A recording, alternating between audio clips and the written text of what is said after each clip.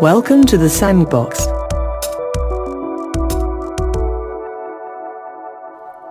Welcome to the Sandbox Cooperative Podcast. I'm Chris. And I'm Dave.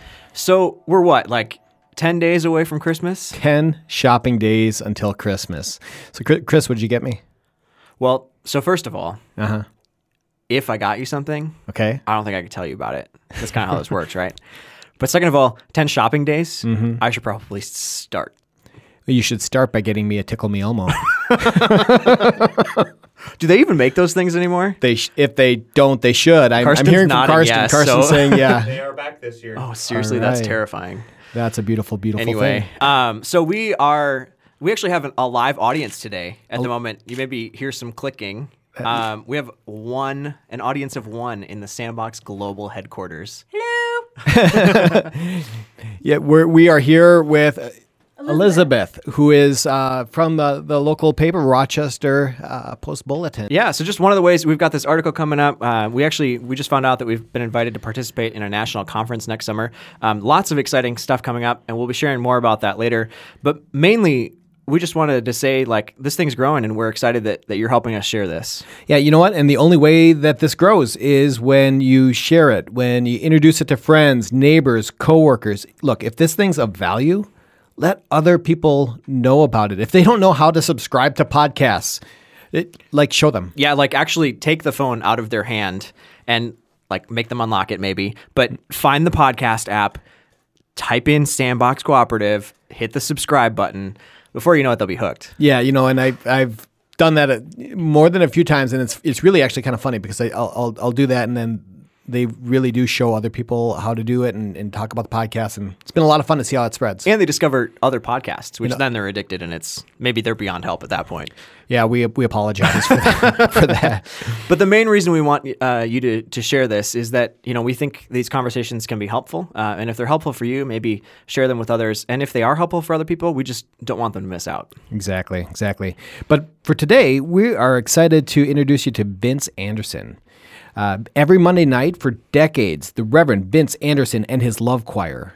You know what? I want to play in a band called the Love Choir. Are you kidding me? I mean, I can't. It's already taken. But so it would be awkward. But yeah, Vince Anderson and his Love Choir, they've had this standing gig currently at the Union Pool in Brooklyn, New York.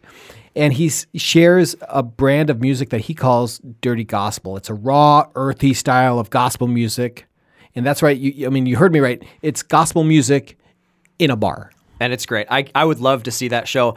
You know, we didn't have the chance when we were out there, and I haven't been there yet, but I did get a chance to see Vince play live earlier this summer. And I got to tell you, if you ever get the chance to see him, I highly recommend it. We'll share some YouTube videos in the show notes, but it is great. Just looking at those YouTube videos, he's just, he's leaving it all on the stage, man. Yeah. No, it's so good. I definitely going to go back and see him. But over the years, he's grown a community with this gig. He's being asked to perform weddings and funerals and baptisms for the people who gather at the bar. Vince has been featured on NPR. He's collaborated with the 9 Beats Collective that we had as a part of our episodes 38 and 39. And he also shares his music with other faith communities all over New York City. Yeah, we had just a great conversation with Vince. We were hanging out in his backyard in Brooklyn, and we can't wait to share that conversation with you now. So welcome to episode 56, Dirty Gospel with Vince Anderson.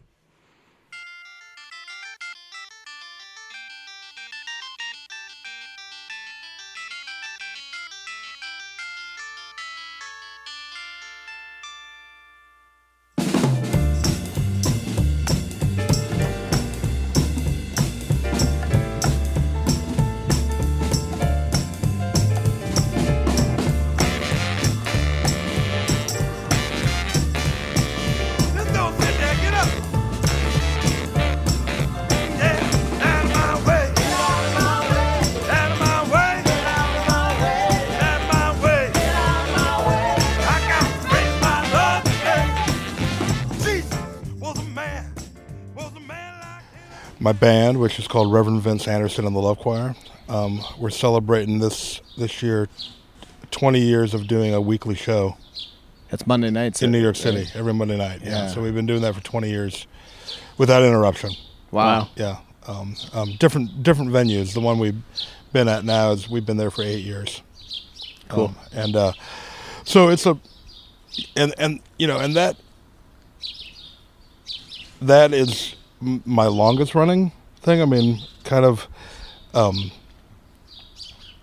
little bit of my story was that I came to New York 25 years ago, really, to go to seminary, and went to Union Theological Seminary. And once I got there, I started feeling like maybe I wasn't supposed to be there. Part of it was that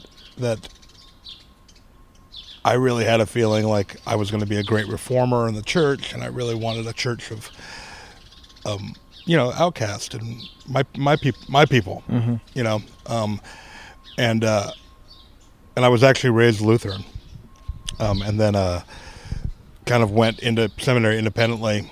But started getting this feeling like maybe something was happening, that I wasn't supposed to be doing that once I got there. And part of it was that I saw that the future of the church looked like it was being pretty well taken care of. You know, I saw like other people in seminary that had similar passions to mine of making a church for everybody.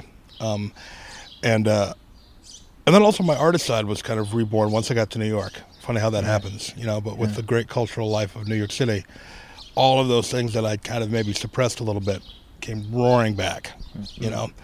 And finally, not you know, it ended with me actually feeling like I don't claim to hear the word of, you know, the actual voice of God very often, but in this case, like it was that kind of thing that I felt very distinctly, like it was on Epiphany Sunday of all things, and God said, like, you got to get out of here. Like this, I brought you here. I brought you here, in the big sense of the word. I didn't bring you. You know, this almost kind of like this was the only way I could get you here. Right. You know, and you had to kind of go through this path to get there. So, on that day, Epiphany, like I drew up the papers and left seminary without having any idea what I was going to do, where I was going to go.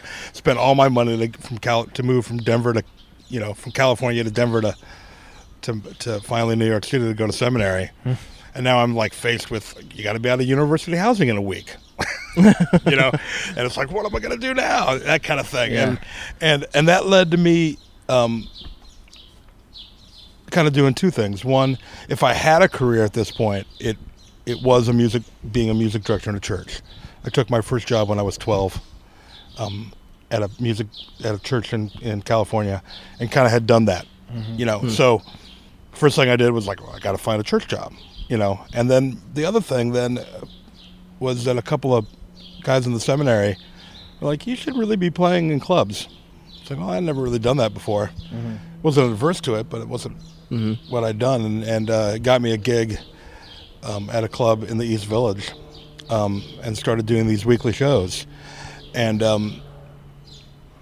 short part of the story, just to kind of end it and keep it tight, was that one day I was doing these weekly shows, and I walk in, and really I performed gospel music at these shows because that's what I knew how to do, you know. And one day I walk in, the New York chalkboard that's outside of every bar, you know, tells you what's going on, drink specials, what's happening. And it said, Reverend Vince Anderson, Reverend in quotes, tonight, Reverend Vince Anderson. So I said, you know, and he didn't know my story. He didn't know where I'd come from. And at that point, I was kind of pissed off at God. You know, I was a little bit like, you brought me 2,000 whatever miles, and then tell me to, like what the hell? Yeah, right, really,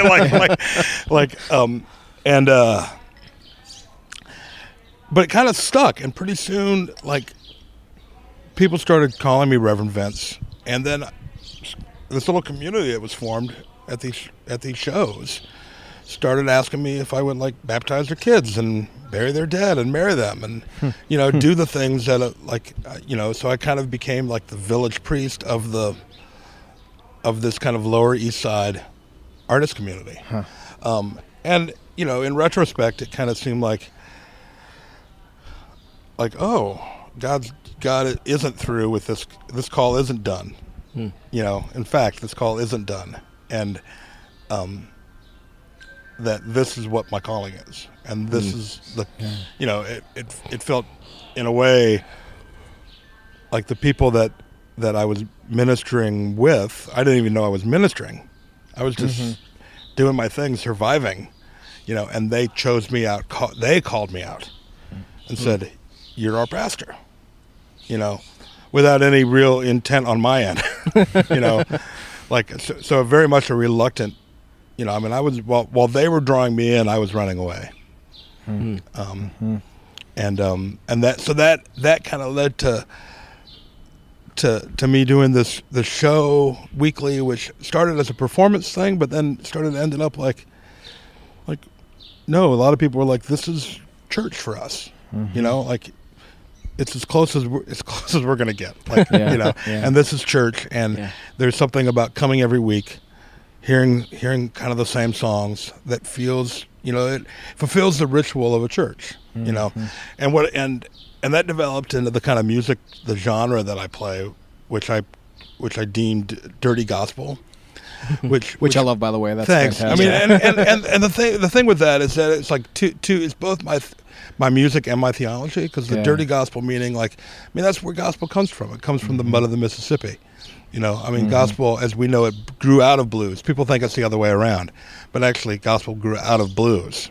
And so it comes from the Delta. It comes from, from Chicago to New Orleans, Memphis in between, so that's where that's my passion for my music, that dirty gospel, and it's kind of reclaiming it musically as this is a bluesy, earthy thing, and then theologically it's the same thing, because then it becomes, bringing the gospel, bringing the truth back down to the mud, where it's supposed to be in the first place. I mean, we just elevate theology up in the heavens and relegate it up there, or even worse than the heavens, to the mind or to the brain, where it just becomes an intellectual exercise. So this is a way to kind of no, I mean, theology and God, the spiritual life, really is born from the mud and born from our kind of earthiness, our humanity. This is where we come from. Yeah. So I mean, it's in a sense. I mean, it's just exactly what you had idea of being a reformer for the church, and isn't that kind of what you're doing? Well, yeah, in a sense. I mean, it was interesting then fast forward then a few years, I kind of did this thing, still not thinking I was in the church at all. Right. I was very outside, doing something that I didn't think would.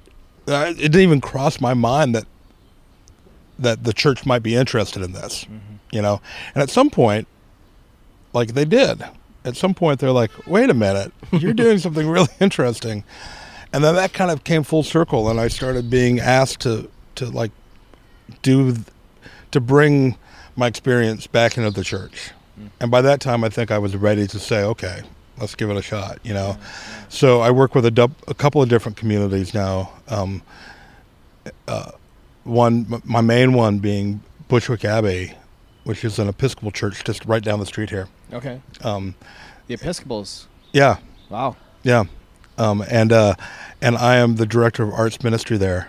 Okay. And it's a new church. It's actually being hosted by Iglesia de Santa Cruz, which is a Spanish-speaking congregation.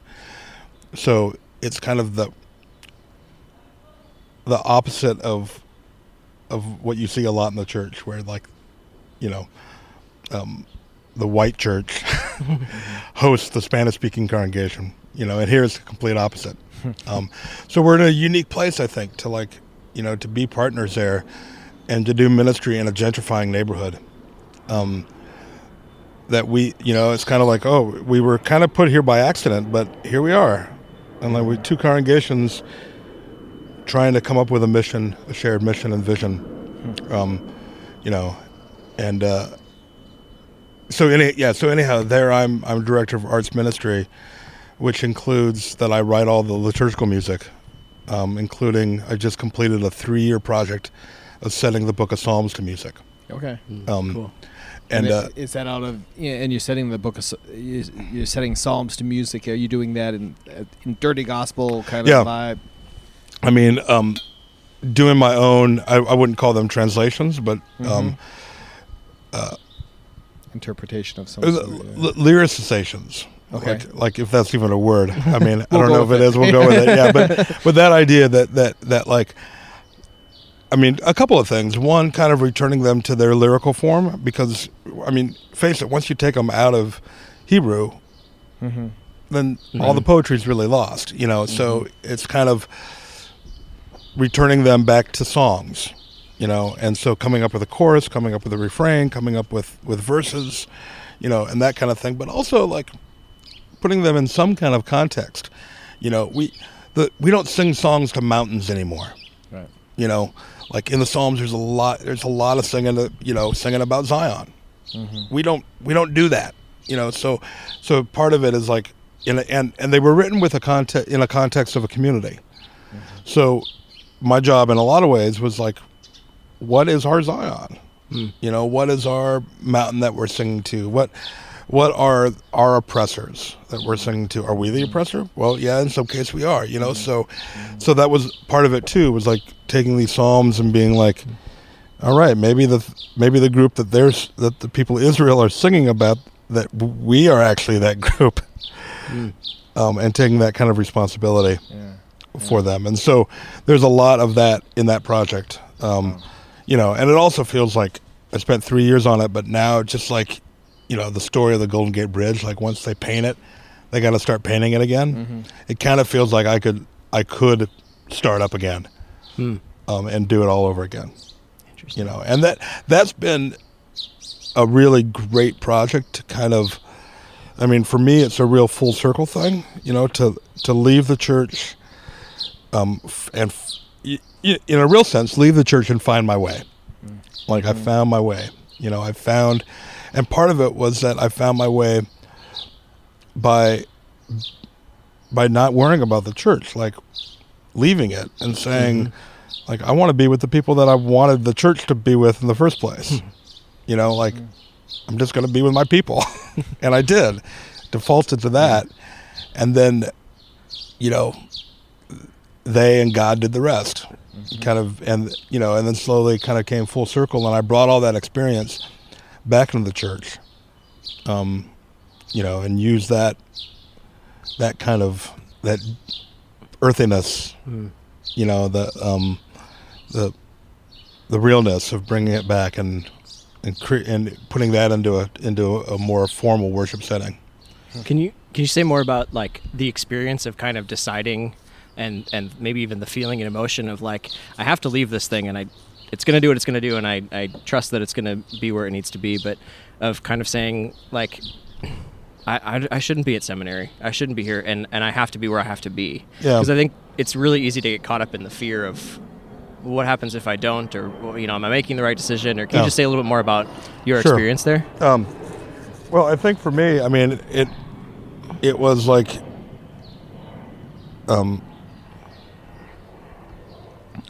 I remember at one point, like when I was really struggling, and didn't really know what was going on, what's happening, you know. I remember like looking at the walls of Union, like looking at these little granite walls in the courtyard, and like saying, "I will conquer you," like that kind of thing. Like, and then something changed that I was like, "Well, I can't conquer them." Like, and why do I even want to? You know, like why do I even want to like destroy anything here? You know, so it was kind of a like very path of least resistance kind of thing of giving in to whatever it was that was happening within me. You know, and it developed into a real physical, I mean, there were some real physical things about that anxiety of being there. You know, knowing that wasn't where I was supposed to be. You know, the other part of it is I had no clue of where I was supposed to be. You know, so it wasn't a deciding of walking into something or leaving something and walking, you know, deciding on something else. It was a real like completely leaving something and walking into the void of not knowing what that something is. And I've heard it put it like you're called away from something before you're called to something. Yeah. And you were called away clearly, but what you were called to is sometimes that happens on its own time too. Yeah, there's this great song that I sing, and and I can't remember who it's by now. I'll have to.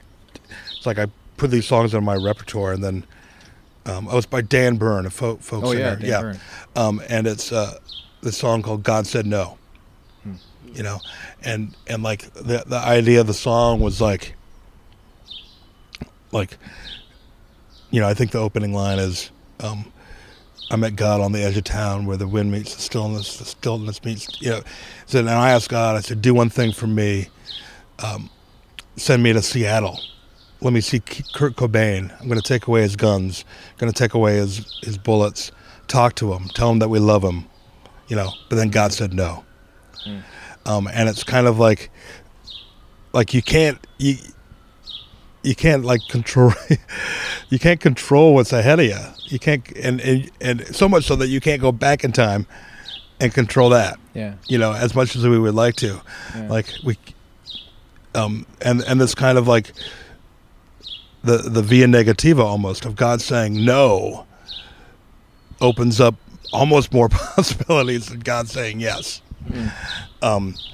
You know, and it was also, I mean, you know, the process of kind of discerning to go to seminary was exactly that. It was like this discernment process, weighing my options and listening to the spirits, you know, and weighing and that kind of thing. And it was a lengthy process of like, well, I feel called. Okay, I'll do, you know, all that. But then the actual like, get out of here was not a discernment process. It was like, Done. Within 24 hours, I had signed the papers. You know, Wow. It wasn't, and so I think, you know, what kind of spot was on? I mean, you know, certain things helped. I mean, one thing, I went to Riverside Church that day on Epiphany Sunday. I had never been to Riverside Church. It was my backyard. You know, Union Theological is next door to it. Mm-hmm. I go in, Dr. James Forbes is preaching. And the sermon was on the mystery of Christian vocation. I kid you not. You know, it's like, are you kidding me? Like the mystery of Christian vocation, and how he talked about the myth of the calling being only for the ordained ministry. Mm-hmm. That really like the way the church is set up, everyone is called into something. And like everyone has to go through that discernment process of finding, you know, where they are, you know. And then I went up to take communion, and I just so happened that Dr. Forbes had the host for me when I went up, and he looked at me. He never met me. He didn't know who I was. Looked at me with the bread in his hand, and said, "Whatever you're going through, brother, go through it. God's on the other side." And that was like just that little bit of encouragement, you know, that like, so wait a minute, somebody else knows, you know. I think so often, like we, you know, humans are all we have of the reflection of God on earth. So we need that human face to echo the mystery of what you know, to confirm somehow what we're feeling, you know, and to me that's really what it is, you know, like it's, you know, so We've so detached it from people. oh, we've completely Made detached it it. an intellectual idea, a rubric in a book of liturgy, prayer, whatever. Yeah. And be damned if it's people. Yeah, I mean, you know, I mean, that's the thing. I mean, for me, like, you know, like, I mean, now in my spiritual life, like, you know, like, I don't really care if there's a God or not. I don't need to prove that. I don't need, you know, like, and to be honest, on, you know, I mean, Tuesdays I'm usually an atheist. Wednesday maybe, you know, like there's certain days where I'm just like, come on, there's none of it, you know, and other days I'm able to entertain the mystery. But I think being a Christian is just that, being able to entertain the mystery. And for me, in so many ways now, it's like my whole path has brought me to a thing of being where how I interpret faith now, interpret Christianity, is that okay? You all know we made this up, right? Like we created this. We told these stories, and we made them. We wrote the Bible. We did all this. It was in response to some mystery that we couldn't understand. So all religion is our interpretation of that mystery, our collective interpretation of that mystery. So what it is, what faith is actually a story about something that we collectively experienced, and so to me, it's not so much about like, do I believe in that story or not? To me, it's more, do I choose to enter into that story or not? Yeah. And who are you entering into the story with? What's that? And who are you? Who are you entering? Yeah, with? exactly. Because for it to be, and here's the part I left out. I mean, it's something that we've created, but then, so to me, like, religion is is one of the great humanities. The difference in it is that it's a piece of art that I can choose to live in. It's like I can create a song. It's hard for me to live in that song. I can for the moment the song exists. But religion, we've created this as in response to the mystery, and then we can choose to actually live and breathe in that work of art. And so I think for me, then it really becomes about the people around me, and like how we respond to the mystery. That way, it's not about like, well, I'm a Christian and you're not. Well, who cares? I mean, we all have our creative way to respond to the things that we can't figure out. And that's what really bonds us together. Like I choose to go in this story. I find meaning in this story. I find meaning in the central myth of Christianity.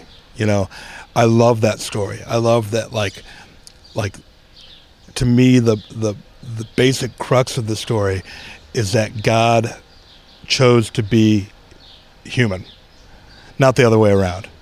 I think for so many kind of spiritualities, we find ourselves that, and to be honest, Christianity's become that. Christianity's turned that central myth around and become like, well, we want to be more holy.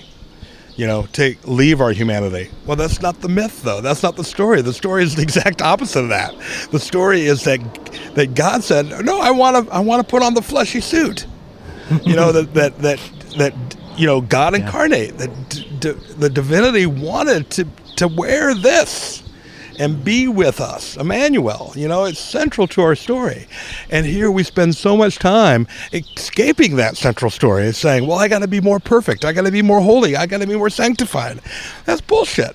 That's really not what it's about, And to me, then what that kind of reverse of Christianity, of the center of what I would say the denial of the central myth of Christianity has led to, is to a very anti-body, a very anti-woman, anti-gay Christianity. And that's why, because we've completely denied ourselves the central myth. We've completely turned our backs on that myth that, no, it's not about humanity becoming more holy or more godlike. It's about God becoming more human. And finding God in the humanity, because that's where God is.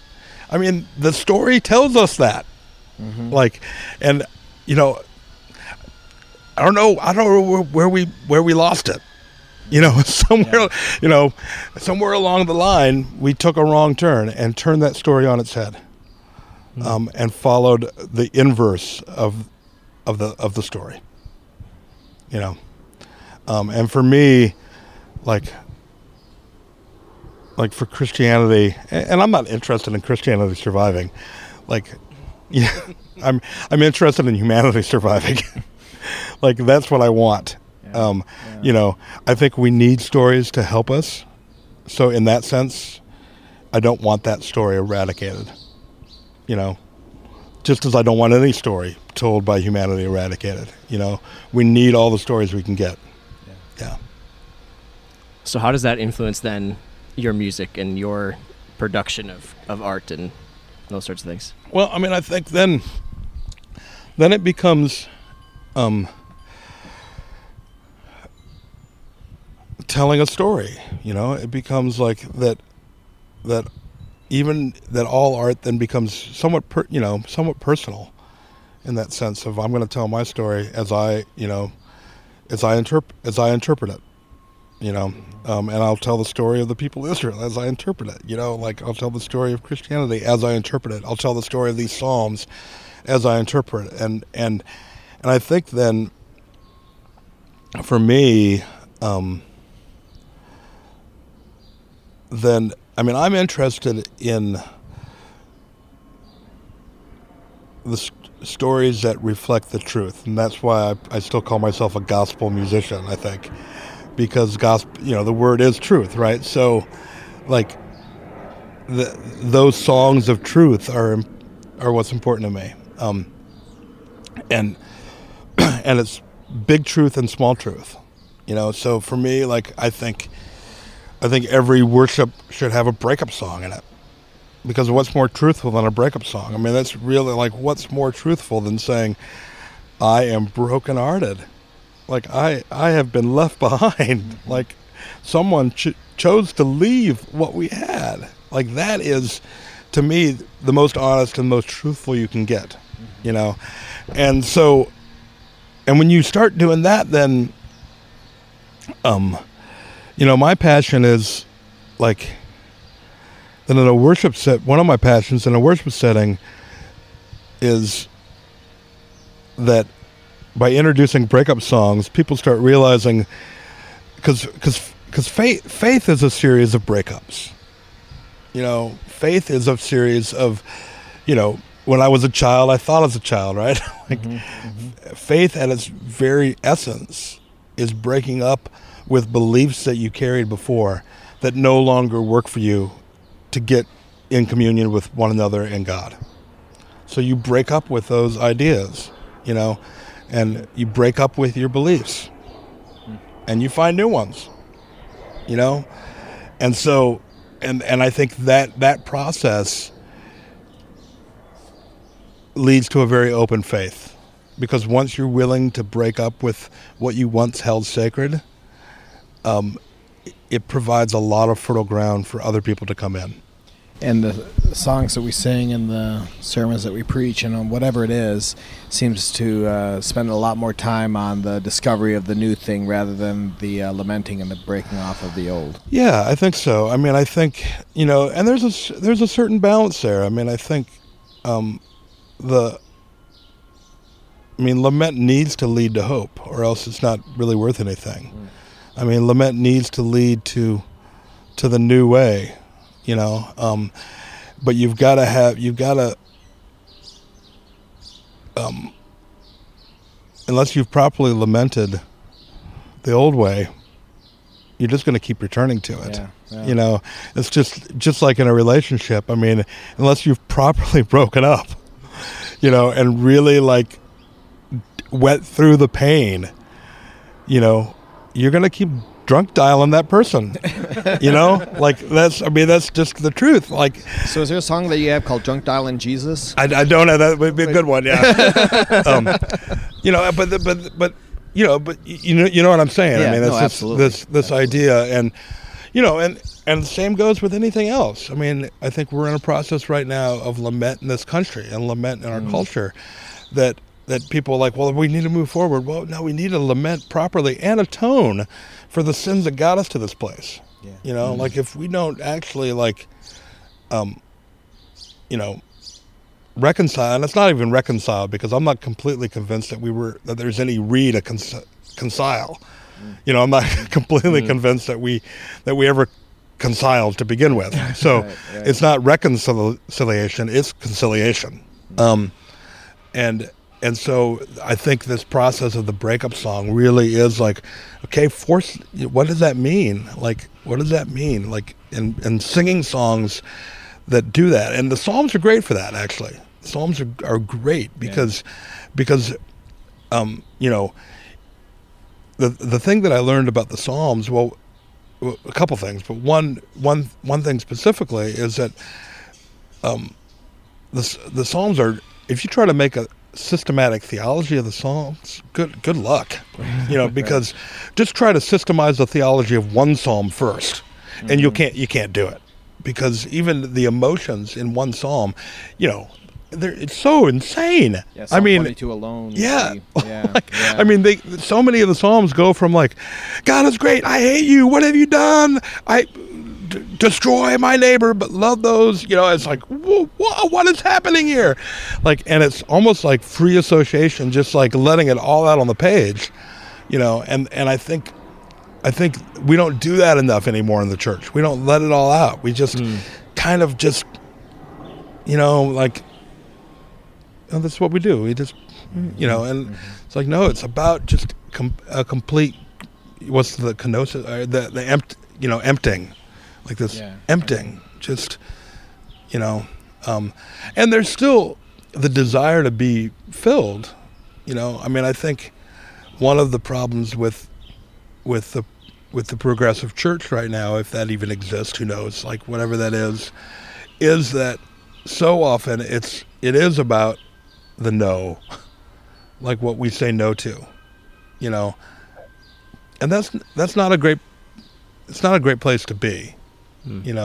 It's an important place to be, but there needs to be some idea of what are we moving towards, we can deconstruct all we want. Yeah. And it can be important and maybe even crucial that we do so. Yeah. But what are we building in its place? Well, or what's more importantly, like what I think really, like for me, it's not so much about building. It's like that you destroy what's around so you can finally see what there really is.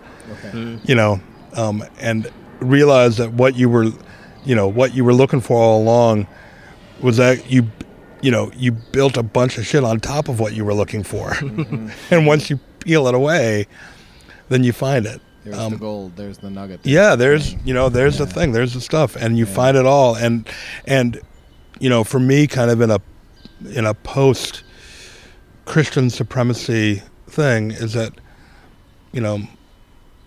that nugget isn't exclusively into Christianity. It's ours. It's our human pearls, our human treasure that we need to find. And then we tell our specific stories from that. But I think finding that root again. Yeah. And isn't that what? To me, evangelism. The word means root, right? So evangelism shouldn't be about building something that people want. We already have what we want. We just got to make sure it's restored to us and restored to those that has been taken away from or been built upon. It's been convoluted. So it's like evangelism is the return to the goodness. The return to what is already all good about this human experiment. And all evangelism should do that. If it doesn't do that, then it's not really. If it doesn't get back to the core, our core center as human beings, then to me it's worthless. Right. It's just not. It's worthless. Yeah. I'm wanting to hear some music, but I don't want to miss an opportunity to ask some other questions. What else should we know? I feel pretty good about that. We can certainly go in and play some songs. Kind of in a lot of ways my faith statement, because it's actually called Fallen from the Fray, and for me it is all about that we're constantly falling from the fray.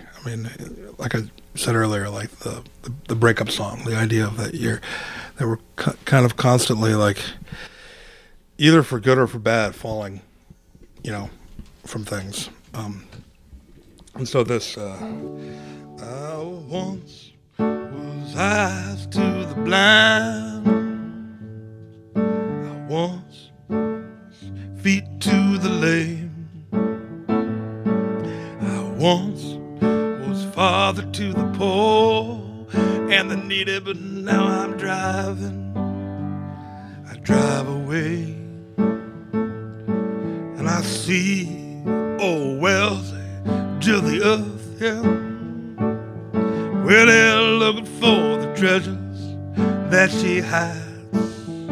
And I drive along, I drill my soul, scared to death what I might find. Say I feel like Judas, I got no one to betray. Say I feel like Jesus, nobody let me down that way. Or even Mary Magdalene at that empty grave. I'm just a follower, falling from the fray. I'm just a follower, falling from the fray. I was struck by what Dr. James Forbes said to Vince. Whatever you're going through, brother, go through it. He heard this truth at a very difficult time in his life, and maybe it's something you need to hear right now. Whatever you're going through, go through it. Way too often, we seem to think that we know what the narrative is, the way things are going to go, the way it'll all play out. Then we end up knee-deep in the struggle, the pain, and the messiness of life. And strangely enough, that's precisely where we are met with the mystery of the divine. It's counterintuitive, but that's the dirty gospel. It's a word of truth and new life in the middle of the mess. It's beauty in brokenness. As Vince said, entertaining the mystery doesn't require that we become more holy or more divine or more perfect or more anything. It is the radical concept that the divine becomes more human and joins us in the dirt.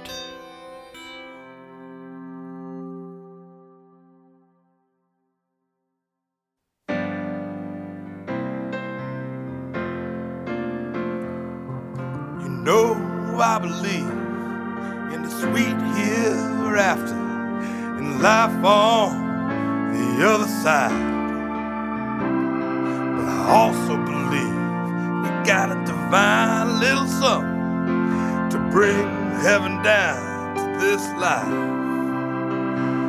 Today I can say that I'm truly blessed to feel like the holy kingdom is nigh. So I'm gonna enjoy heaven right now. I'm not gonna wait till I die. You don't have to die to get to heaven. You don't have to die to get to heaven. You don't have to die to get to heaven. Heaven's right here, right now. You don't have to die to get to heaven. You don't have to die to get to heaven. You don't have to die to get to heaven. Heaven's right here, right now. A lot of people worried about the pie in the sky. They pray for the king.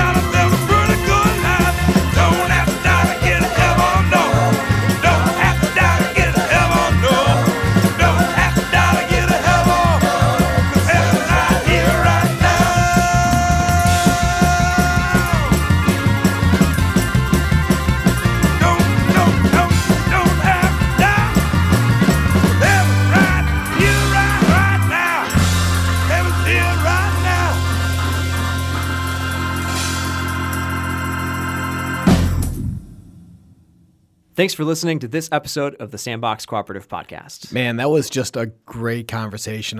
It was so much fun to go back to his backyard and just hear the sounds of the city around us, and then just learn from Vince again. Absolutely. It was a great time. And again, if you currently live in New York or you're going to be visiting anytime soon, be sure to check out Vince on Monday nights at the Union Pool in Brooklyn. Yeah, I'm making plans. And if you do happen to visit him, drop us a line and just tell us about it. Yeah, but for now, if you want to stay up to date with all the things that are going on in the Sandbox, follow us on Facebook and Twitter or sign up for our mailing list at sandboxcooperative.com. And whether you are dropping us a note about seeing Vince in concert or just checking in to say hi, we'd love to hear from you. We are working hard to build this virtual community, and it's a lot more fun if you are a part of it. So let us know what you think about the podcast, and if you'd like, rate and review us on iTunes and join in the conversation. And as we said at the outset, be sure to share this podcast with someone who might like it, because there's always more room in the Sandbox. Until next time, we'll see ya. Bye. Please watch your step as you exit the Sandbox.